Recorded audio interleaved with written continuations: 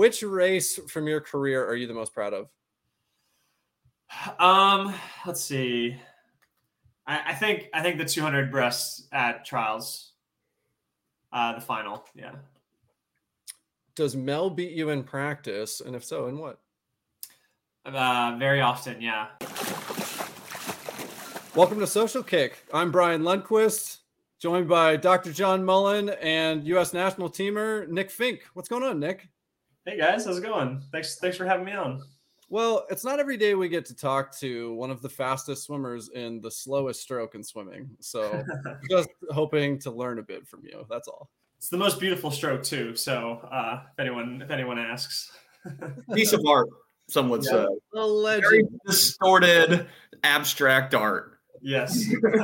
So, Nick, I got to ask, you're fresh off of U.S. trials, and I got the great fortune of a surprise meeting with your whole family there at a dinner after the meet. But unfortunately, didn't get to meet your mom, who was at the U.S. Open for pickleball. So how did that turn out? Well, she was going down for it was like her first time really doing the U.S. Open there, and I think she got some good experience out of it. I think she lost her first two matches and was bounced from the tournament quickly, but we're really happy and excited that she got to go, and I think it was really fun, kind of going through the motions there. Who's the family champ in pickleball then? Well, it sounds like she's gotten a lot better since the last time we played. She practices, I think, more. She gets out more than I do, and more than my dad and my sister do. So I think she's probably the family champ. But we'll have to have some sort of family tournament or round robin thing when we all get together next time. Now, pickleball is becoming more popular, but I don't know if everyone knows what it is. If people ask you, what is pickleball, Nick, how do you describe it? It's a combination of tennis and ping pong, I would say. Smaller courts, paddles, not rackets, and it's kind of like that. So less running, which is something that I support in my hobbies. So I hope that if anybody asked you this in Tokyo last summer, that you worked badminton in there, because that's much more relatable to the locals. Badminton, yeah, that is a good comp for it. Yeah. So, well, what are you up to after trials? How's kind of the come down from trials going? Where are you at training? There's this kind of weird lull between, the taper meet and then the next taper meet. So, give us the update. Yeah. Well, the update was I had to finish up some stuff for the end of my semester because I'm taking classes in school. So I had finals week during trials and the week after trials. So I was trying to work my stuff around there. And then I also had the trip to DC, which was a lot of fun.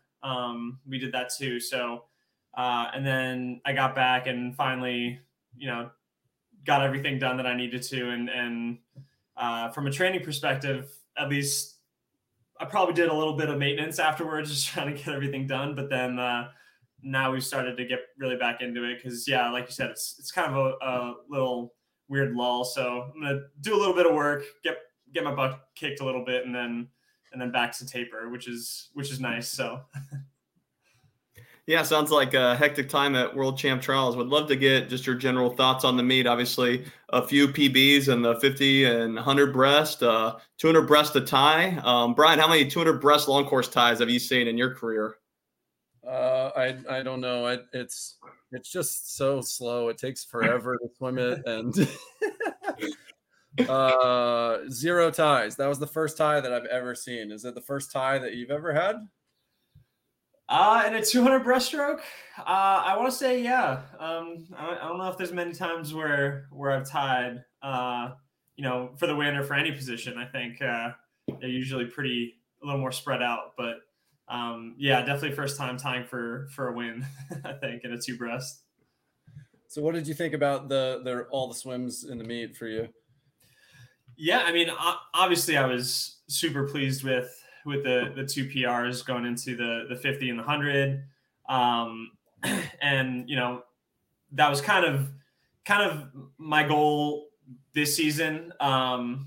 it was definitely more of a laid back approach because I wanted to focus on school a little more than swimming and kind of take a step back away from swimming a little bit. So rather than trying to find success in the 2 breast, which is like what I've been doing in the past, I wanted to put more eggs in the 150 basket, I guess. And so to see that work pay off was a lot of fun to be in those races and stuff like that. So yeah, overall I was definitely pleased with the meet. I mean, coming into this year, I really didn't even know if I'd be going best times or what. So yeah, to do that was pretty fun.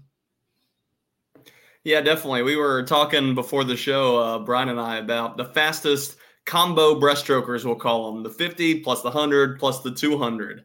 Now, we didn't have enough time to deep dive it there, but you definitely have to be up there on the list. You take a little honor in being good at all those? Yeah, I do, I think. It was one of those things where it definitely bothered me in ISL when I was just like seeing how many people beat me in all the breaststrokes, and I was like, I need to get that number lower. Like, I need to be better overall. Like, I can't be just good in one thing. So I think pride myself in being able to do all 3, and I don't think I don't necessarily need to be a specialist in one in particular, which has been good because I can be successful in all 3 and kind of do that. So yeah, I guess I haven't looked at the specific numbers, but it's definitely fun to go in and have a wide range, be in contention at any breaststroke race. So it seems like it's got to be a super rare thing because in the 200 you always end up with people who are like IMers who kind of work, their third event is the 200 IM or 200 breast, but they don't swim other breaststroke events. Or you have 100 and 200 guys who are trending somewhere in the range between the two, but usually stronger in one versus the other. But almost nowhere in that combination is there somebody who's not only like good at all 3, but American record setting in all 3, and one of the best swimmers in the world in all 3. So that's like, I can't even think of another example. Maybe in some other strokes, like I don't know, Murphy is really good at the 50 back too, but like I don't know. Some of the older guys like Hansen and them would have been good, but they weren't doing the 50 as much either, right? And the 100 has gotten quite a bit faster since those guys were going. So, like I said, I think the sprint breast has definitely progressed quite a bit here away from that kind of era of Hansen and Kitajima and things like that. Yeah, that's one of the PBs I was really happy with was the 50 because I think my last best time was from like 2017. So to knock, especially with the combo, if you add all 3, to knock like 3/4 of a second off in the 50 is huge. So check. Yeah. That is big. You guys were both pretty far under Cordis's record too. I mean, 2/10 in a 50 is a big swim. So yeah. So, well, I want to ask about training then, since you mentioned the the focus area having been a little bit more on the sprint side, yet you're still going 208 in the 200. It's so crazy. Can you share us a little bit about like the changeover to swimming at Tech? And some of the pedigree is sort of interesting too here with the coaches that you have at Tech, and I want to hear you describe who all is involved in it. But like among them are some UGA alums and Courtney Sheely-Hart and Mike Norman, and both with U.S. national team Olympic success amongst them. So it's like you're swimming with a lot of swimming knowledge, horsepower, influencing you on a daily basis. Plus, your influence as a professional onto your program. Just give us a sense of what it is that you're doing on a daily basis now, and maybe how that's changed since you moved on from Georgia. Yeah. So I guess it all started when I was applying for grad schools, and I got into Tech, and I knew I was going to probably go there. And Neil Versfeld, who's now a coach at UGA, and he coached at Tech and swam at Georgia. So another one of those Georgia grads with a Tech connection. But he was like, oh, like you should go and train with Mike Norman. And I hadn't really had an experience with Mike before. So I was like, okay, yeah, that sounds good. So definitely talked to Mike about training with the team, and Courtney was, generous enough to let me work with, the coaches and the other swimmers and kind of, slowly immerse myself with the team. So it's been great coaching there, or the coaching has been great there with Mike running a lot of my workouts. And then, like you said, I'm still have to do some 200 work. So I get some mid D stuff in with Chico. He's like their mid D stroke IM coach. So those three people have really had a good hand in what's been going on in my training. And I can't thank them enough for cooperating with.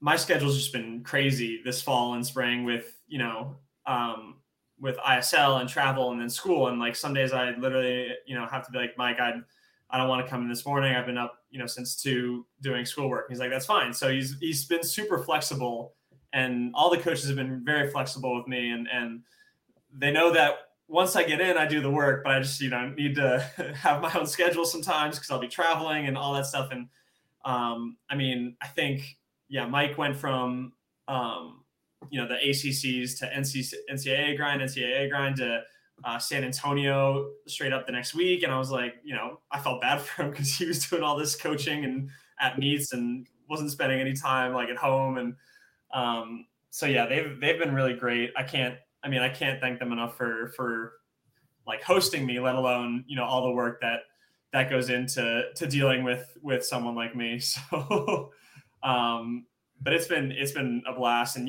so from a coaching perspective, it's definitely a little different than what, our training perspective, a little different than what Jack used to have me do, which is, totally makes sense because I went into Mike, the first couple of weeks of training with Mike, very honest. And I was like, hey, listen, like, my priority isn't swimming anymore. Like, I'd rather be doing shorter stuff, better stuff. Like, I don't know how many more times I can come in and see like 16 200s and just, grind those out. I knew it's like, I knew that's like what I had to do in the past, and all that stuff is the, you do what you got to do to get to the level you want to be at. So, and so I think he understood that, and he found different ways of engaging me, and, making sure I'm getting a good workout every time I go. And,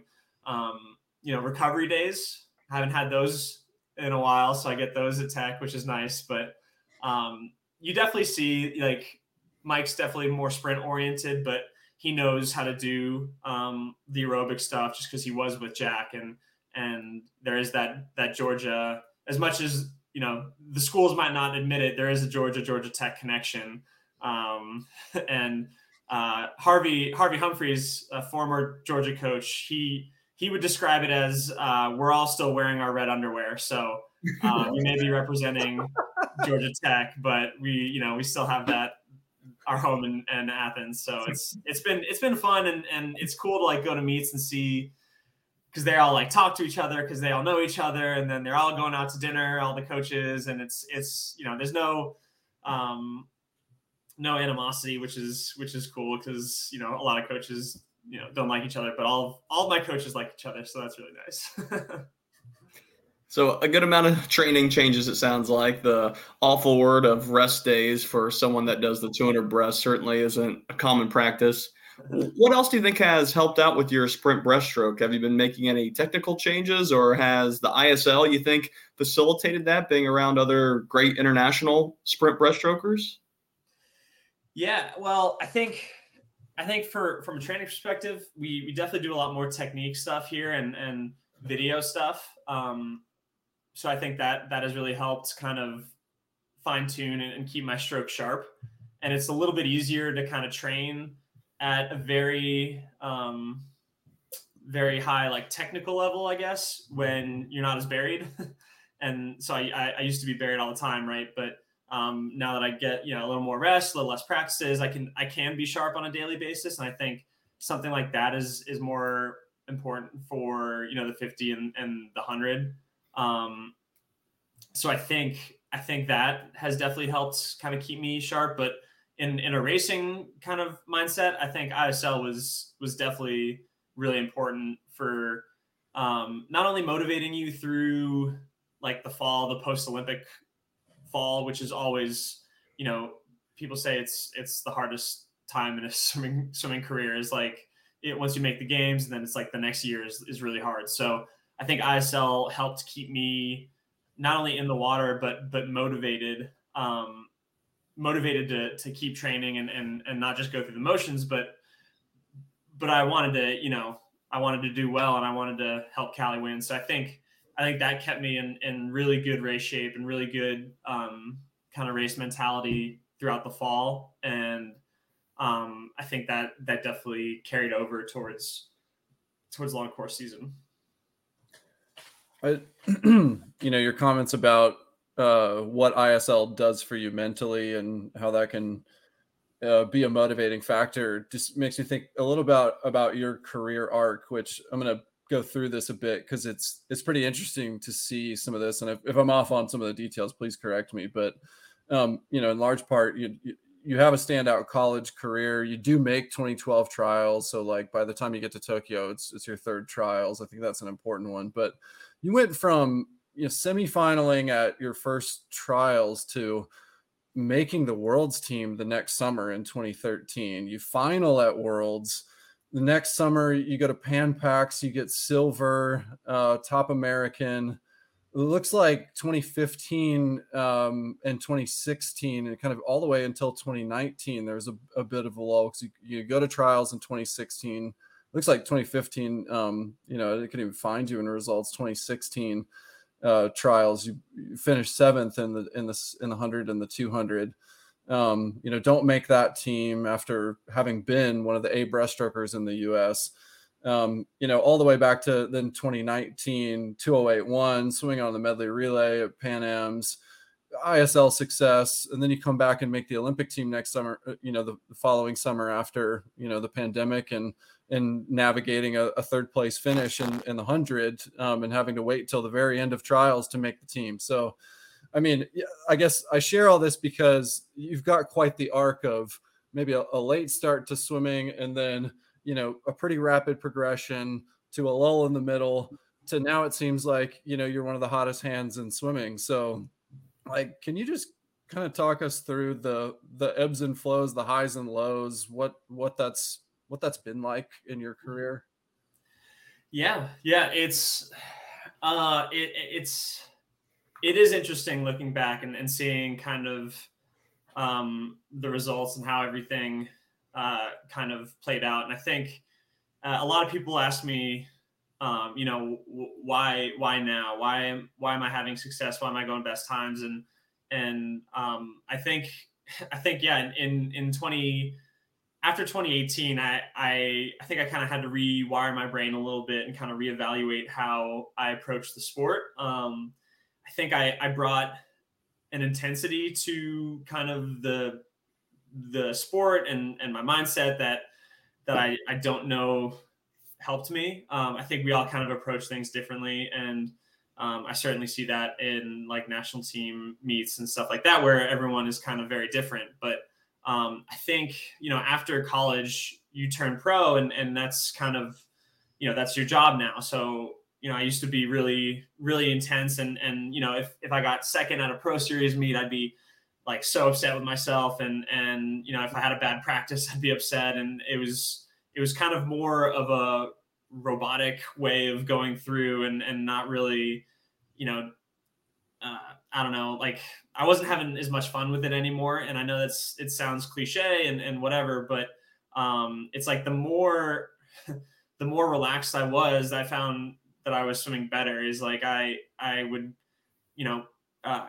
crush certain practices and just whatever on a daily basis, but I could go to a meet and like tighten up and just because I put so much, pressure and intensity in it. And I don't think it was so bad to where I couldn't compete. I mean, I still made the Worlds team in 2017 with the best time in the 200. I still, was making these meets, making these finals and stuff. But I think something happened in, I think after 2018, I had a pretty bad summer that year, pretty bad end of the year meet, probably. Well, that and 16 trials, probably my worst taper meets of my career. But where I kind of, had to rewire my brain and think, be more relaxed going into meets and kind of understand that, bringing intensity doesn't work for me. And it's like one of those things where, I don't think I'm doing anything. Well, this year I am, but like, I don't know. And recently I'm not doing anything that different, but I think I'm just so much better up here that it's like all starting to make sense. And I think I learned how to race, and I think ISL definitely helps. Especially Vegas in 19 was when I won a couple events there. I beat, PD in the 50, and then those, the Russians in the 200. I think that's kind of was like, I guess, a jumping point for putting me back into like the top elite level of the sport. Cause I think I was, around the, I don't know, top 8 to 16 range for, like you said, that 3 or 4 years. So it was definitely, it definitely is not a real complicated answer, but more like experience in the sport and learning how to approach a race. And I think, a lot of people are like, oh, like maybe I should have kept swimming and I would have gotten best times when I was 28. Like, well, like maybe you could have, like you just don't know. And right. I think, yeah, it's like mentally I just started figuring out how to race and learning how to approach every day and how to do that kind of differently. Yeah, obviously, maturity, a lot of this will come with just time and figuring yourself out. You mentioned, rewiring your brain a few times.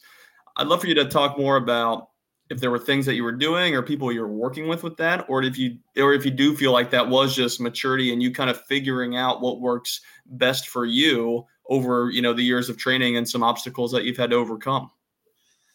Yeah, no, I probably should have been working with people, at least from a mental standpoint.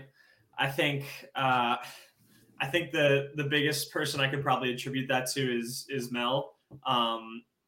We've been, dating for a long time. Melanie Margaus is, I don't know if I'm referring to if anyone's listening, but we've been dating for a long time, and she's obviously one of the like greatest IMers in, American history, I would say for sure. And she knows how to race just as much as, better than anybody that I know. So I think after Worlds, in 2015, where I didn't even make a final, I think she was like, you just got to learn how to relax, dude. I think I like tried. Come on, bro. Just chill.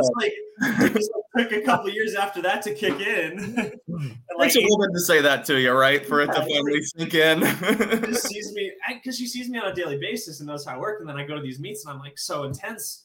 She's like, you just got to learn how to relax. I'm like, all right, yeah. So eventually I think I kind of learned how to fine tune all that stuff. And, especially after, 16, I put way too much pressure on myself to make the Olympic team. I went into it like, if I don't make the Olympic team, then like my career is a failure, and that's totally not the way to look at it. It's just silly to think that.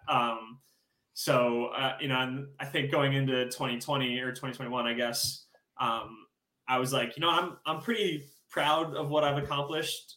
The Olympics would be icing on the cake. And I think that, helped me in staying relaxed out there. But, yeah, I think it was just like, I mean, being able to talk with her about a bunch of stuff, about swimming, everything on a daily basis, I think is one way of therapy that I probably needed and used. Someone who was, in the lane next to me for so long. So she understood, what it was like to be at those meets and those levels and stuff. And I was really able to talk with her through anything. So, that's, it's easy to say, but it's a really hard thing to do.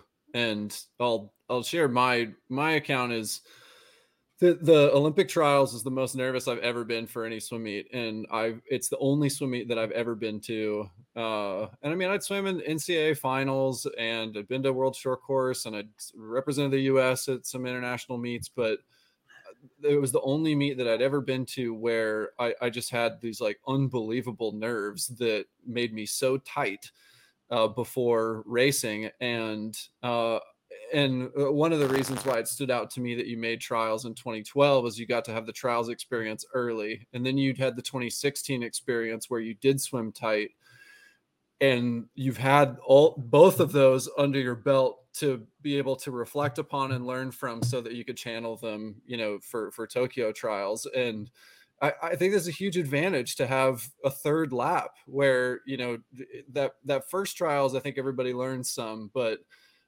you just can't get it right on the first try. And sometimes like you can't practice it either, because those nerves don't come up until you get to that meet. So whatever you figured out is a huge accomplishment.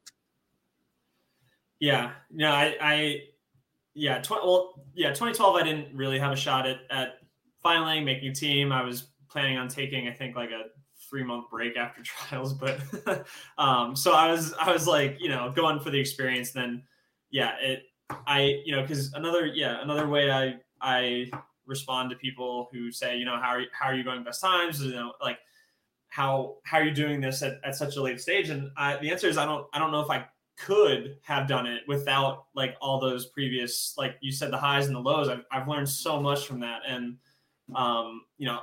ideally, if I could go back with the knowledge I have now, that'd be great. But it just doesn't work that way. And the way that I'm racing now is because I've had the failures and I've figured out what doesn't work for me. And it took me a while to kind of fine tune all that stuff. But I'm happy to be still going, still kicking. And I think the definitely the trials progression is interesting. From a results standpoint, but also kind of how I was able to kind of develop too. So yeah, now you seem like one of the most relaxed guys behind the block. You got this little dance that you do that's your signature wave. And I don't know if that's like a Cali Condor reference or something, but I feel like you've got this thing, and you just look like the most relaxed guy. You got the this. Yeah, at the games, I did the rings behind the head. I did that one. Yeah, which I mean that's huge. In terms of just setting your mindset, and then being that guy not only on the surface but also between your ears. I wanted to ask you about some things I read about people that said really nice things about you after you had made the team in Tokyo. I just saw both Jack Bowerly and Jay Litherland having said some things like, Jack, I'll paraphrase, saying that there were a bunch of coaching friends of his who everybody really wanted you to make the team because of your tremendous work ethic and the reputation that you have on deck. And then Jay Litherland had said that if he had to give up his spot for anybody, that you would be the person that he gave it up for. And so I just think it's like, what is it about you and what you are to other people with what you do? Like, do you even know what it is that gives you that sort of reputation?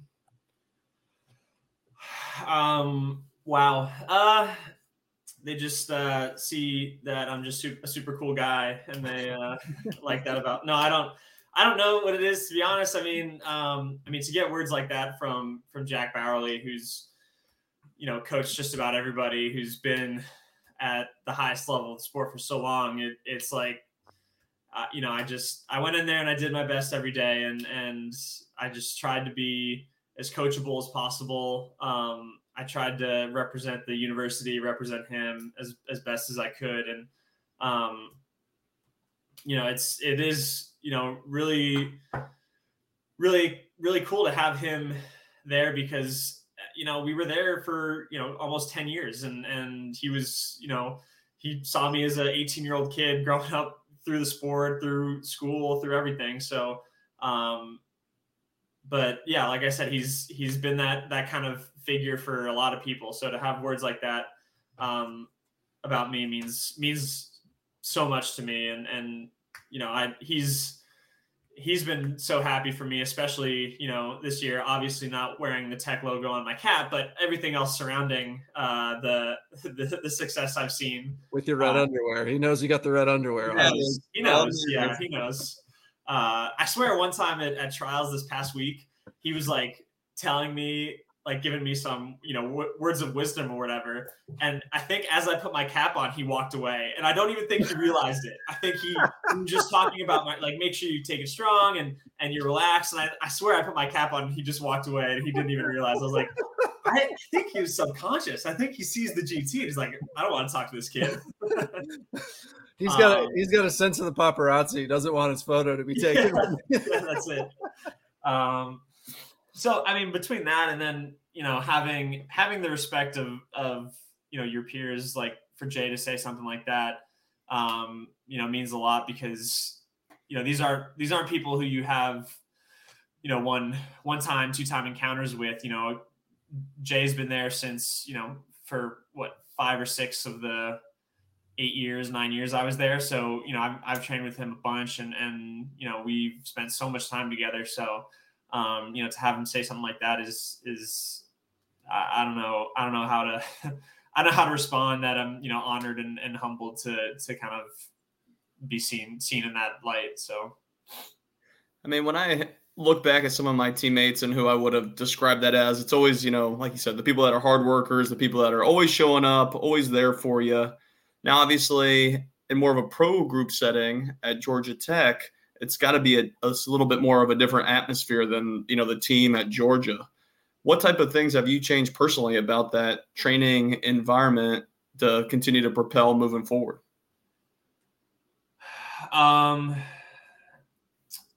Well, I don't know that the Georgia training group was always interesting just because you got a lot of big personalities and a lot of big, goals. So, on a daily basis, there isn't many places on earth where you could have been to have been in a better spot to try to, find success in the pool. So, bringing,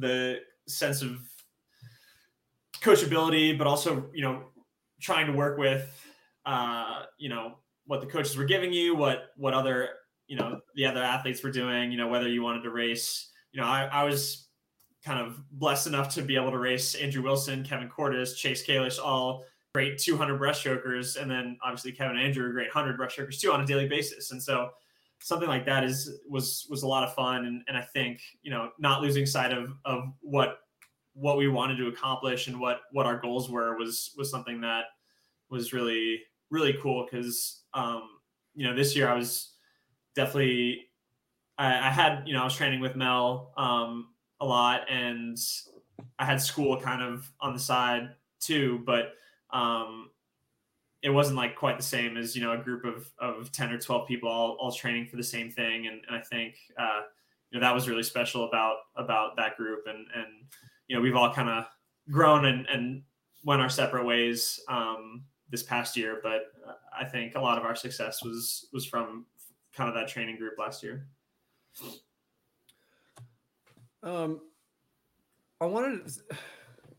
was thinking about Cordes actually having been a pretty good at that combo breaststroke of 50, 100, and 200. Yeah. When you mentioned him, a career, we should actually add this up and find out where you sit in the top. I think it would be really close between me and him. Yeah. Yeah, it would be really. Let's let him get on that already. Come on now. Yeah, what the heck? That's not what we're here for. We probably already have done it. We just don't follow it that closely. What's long term for you then? ISL obviously this year is postponed or canceled or whatever. We have no idea if funding is even going to happen for that going forward. As a swim fan, I hope so, but I don't think anybody can count on that. You'd know better than we do. So, what's career timeline? And also, can you talk a little bit about what you're doing in school too? Because there's the career outside of the pool that I assume at some point you want to get to as well. So what's the future for Nick? That's a good question. What do you want to be when you grow up?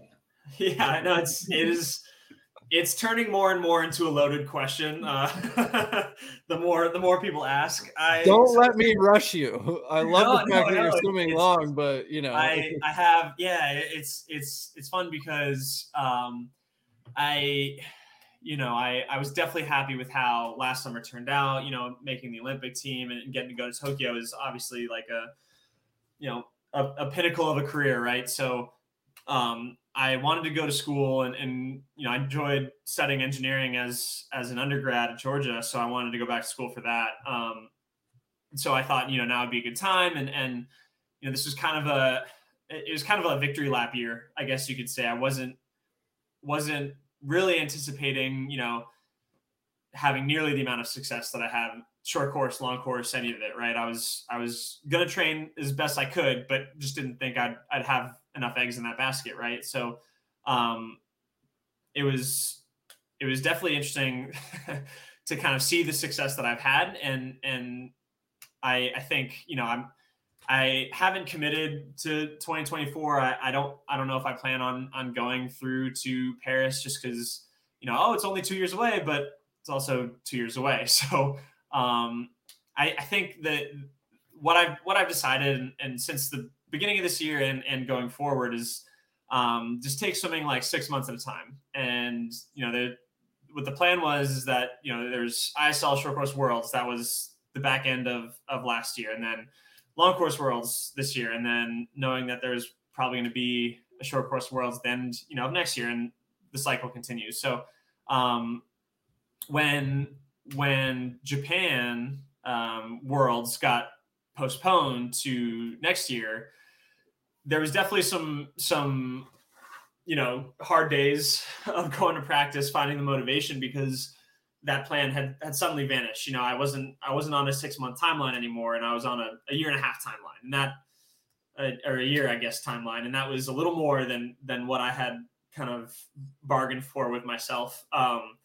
So I was definitely like in limbo there of thinking, I don't know if I have any motivation to kind of get in and keep swimming when there's nothing really on the calendar till maybe December.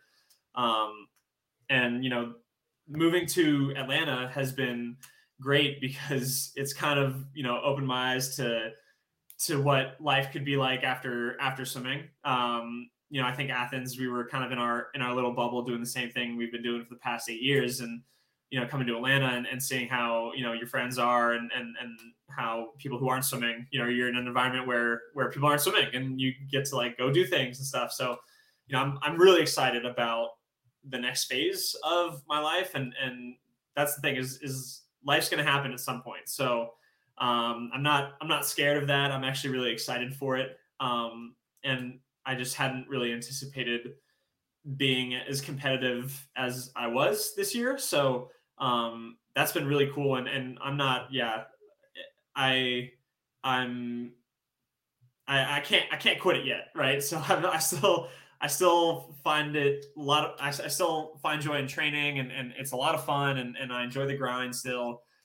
So, the future is confusing. It is not clear. It is, it is taking it, at least from a swimming perspective, it's taking it 6 months at a time and seeing kind of where that takes me. And after that, I definitely want to go into something that is electrical engineering. Right now I'm studying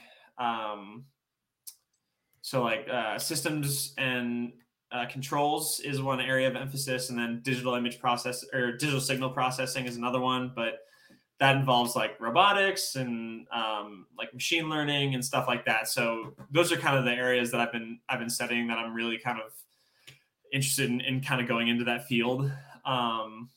Whether that's in July or September 2024, I don't know. I really can't answer that. So it's been, Mel's been great about supporting me for whatever I want to do. My family's been great about, my family's like, oh, like maybe you should go to 2024 because they want to see me swim. And because they're going to Budapest and they get to go to all these meets too. So they're happy that I'm still having fun in the sport and still swimming. And so yeah, it's a loaded question, lots of answers or lots of non-answers, I guess I should say. Yeah. So during like peak training, what does your training and school schedule look like? Like how often are you getting to the pool? How much you doing dry land and things like that? Yeah. So the fall I had 12 hours, right? So that's 4 classes.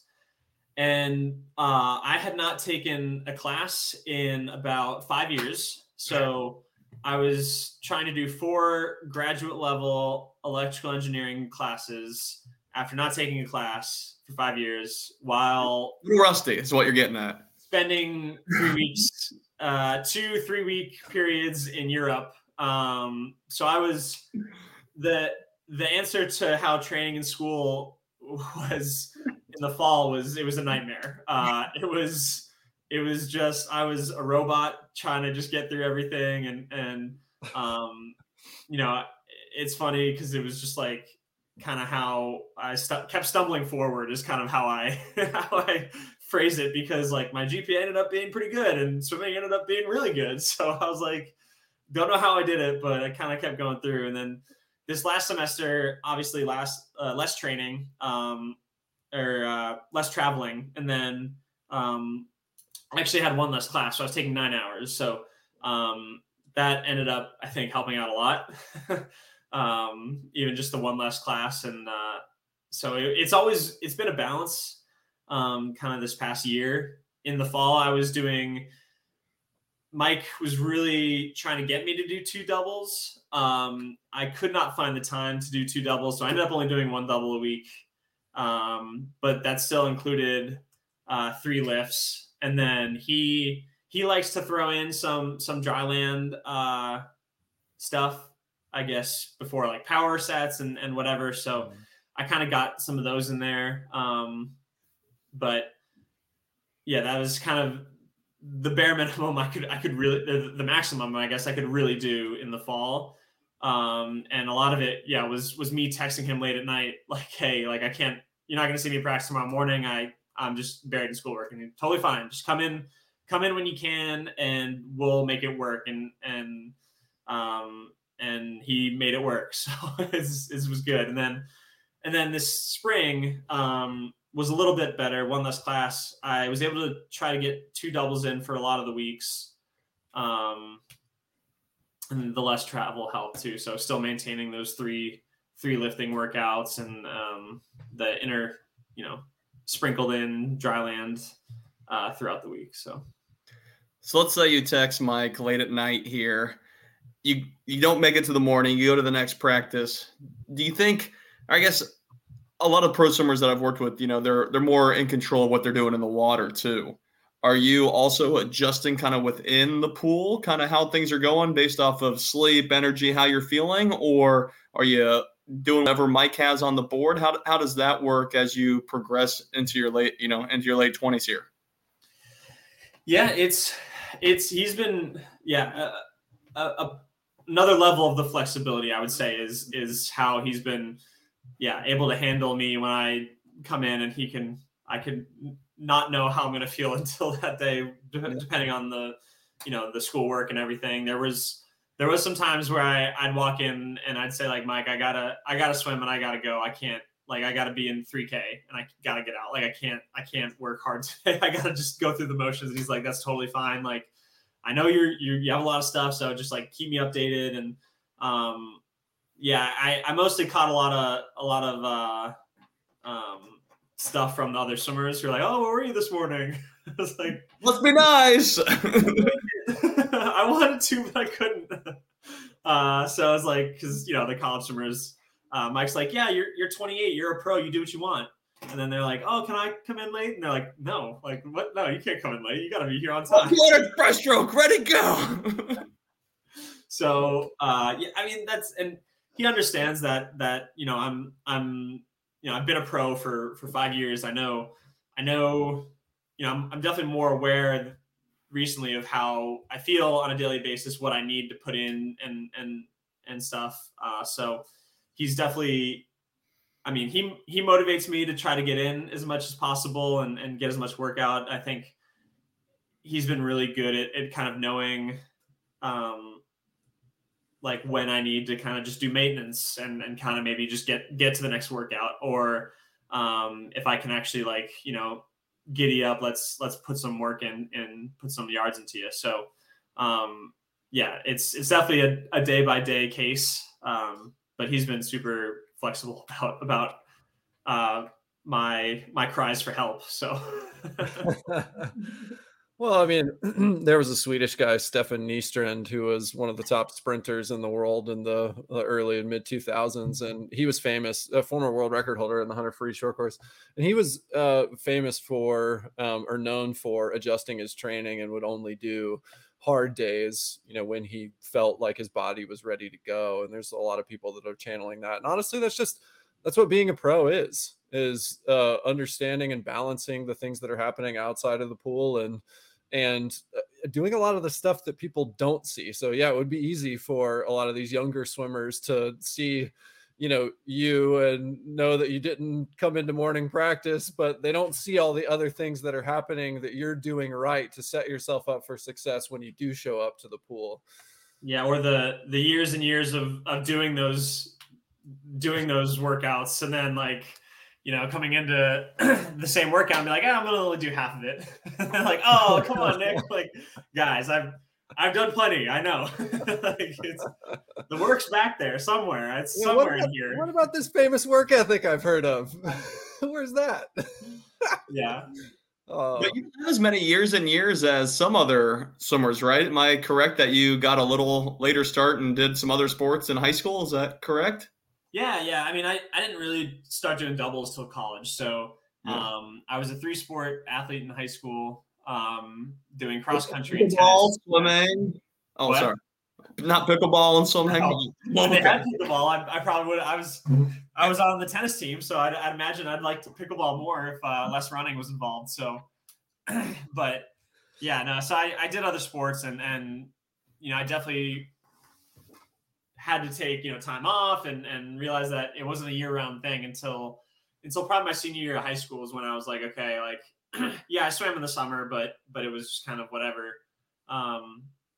Then in the summer of my like senior year was when I really started to be like, okay, like Georgia, they're gonna have me doing 9 practices a week and weights, so I maybe need to start working out a little more to like get ready for that. So yeah, I'd say I got maybe a little bit. I've been swimming for forever, but I wouldn't say I've been fully committed to that for as long as maybe some other people have. So yeah, but definitely UGA was a place to be if I needed to play catch up on building a base. So Jack not that you didn't put your time and years in, that's for sure. But yeah, well, that's one of the things I talked with Mike about, like when I first got here. He's like, listen, like you have a treasure trove of aerobic base. I'm not gonna make you any better aerobically here. Like I just can't do it. So like we're gonna work on like your technique, your sprint stuff. We're gonna work on the other things and like see how that works. I'm like, that sounds like a great plan, Mike. Yeah, I was like,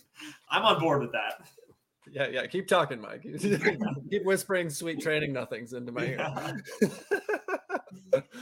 Oh my gosh, I love it. Okay, Nick, we got some rapid fire questions for you to wrap. Oh boy, all right. What's the hardest race in swimming? I hear the 4am is pretty tough. I haven't. Sorry, I know you're looking for rapid fire, but I was actually happy enough to go to Georgia where we had a stable of 4amers, and I never was needed to come in because I think everyone's like, oh, you'd be pretty good for him, but I never got the opportunity, thankfully. So I hear that's the hardest event though. Yeah, that's all right. My age group coach always told me my first junior cut was going to be in the mile, and it was in the 50. Yes. Proved him wrong. All right. Olympic gold, world record, or ISL MVP? Assuming you get paid. Olympic gold is probably top tier, considering that if it wasn't for a DQ, I would have been almost ISL MVP, but or not the season MVP. That actually would have been nice. That would have been real nice. But yeah, Olympic gold probably. Yeah, that one will pay long term. All right. Yeah. Skins race you're most likely to win if it's not breaststroke. Freestyle, I guess. Yeah, I don't really have the chops to do a second 50 of flyer back. So Hey, maybe it could be a different distance. Maybe it's like 100 breaststrokes. I don't know. All right, bigger fashion swimming faux pas: wearing your goggles outside the cap or wearing a non-tech suit jammer. Mel wears her goggles on the outside of her cap, so I guess I'm gonna have to go with your jammer, wearing a non-tech suit jammer. Should have clarified for guys specifically. Yeah, well, Atlanta or Athens? Well, they're all pretty. They have their own pros and cons. No, you got to pick. Rapid. Okay, Atlanta. Preferred way to settle the score: arm wrestling, thumb war, rock, paper, scissors, or pickleball? Ooh. Rock, paper, scissors. How many double cheeseburgers can you eat in one sitting? At least 3. That's my last data point was 3. So where from? It was a friend's Shannon's a friend's birthday party. I had 3 double cheeseburgers the weekend before trials. So pre-race meal is cheeseburgers. If you could choose to race breaststroke a distance that's not competed, so we race the 50, the 100, and the 200. If you could choose any race distance that best suits you, what distance would that be? Only breaststroke? Yeah. I don't know. Probably a 150, right? Somewhere in between. Get a little speed in there, and then also have that endurance side. I don't know. It depends how much you lean on that Georgia endurance base and don't train endurance anymore. Yeah. Okay. Which race from your career are you the most proud of? Let's see. I think the 200 breasts at trials, the final. Yeah. Does Mel beat you in practice? And if so, in what? Very often. Yeah. In a lot of things. Not so much breaststroke swimming, but breaststroke kicking, she will. Yeah. Well, her kick is awesome. So she'll crush me in fly kick, free kick for sure. And then I've definitely had some close calls and losses when it comes to freestyle threshold for sure. Aerobically, she's an animal. And then I am long course. I am stuff. Short course. I can use the walls to my advantage, but long course, a little more swimming, and my backstroke and fly is not as good as hers. So. There's no shame in that. All right. How many times a week are you guys doing social kick? Not enough. I can tell you that. No, we have a couple of times. So maybe 2. All right. We'll put in a word next time I'm on the pool deck and tech. Yeah. Well, Nick, thanks so much for hanging out with us. It's been fun to chat and hear about you and your career and all the goings on. And we'll keep cheering for you as long as you're going to keep on swimming, old man. So keep on after it. Yeah, well, breaststroke's an old man's event, so hopefully I just keep getting better and better.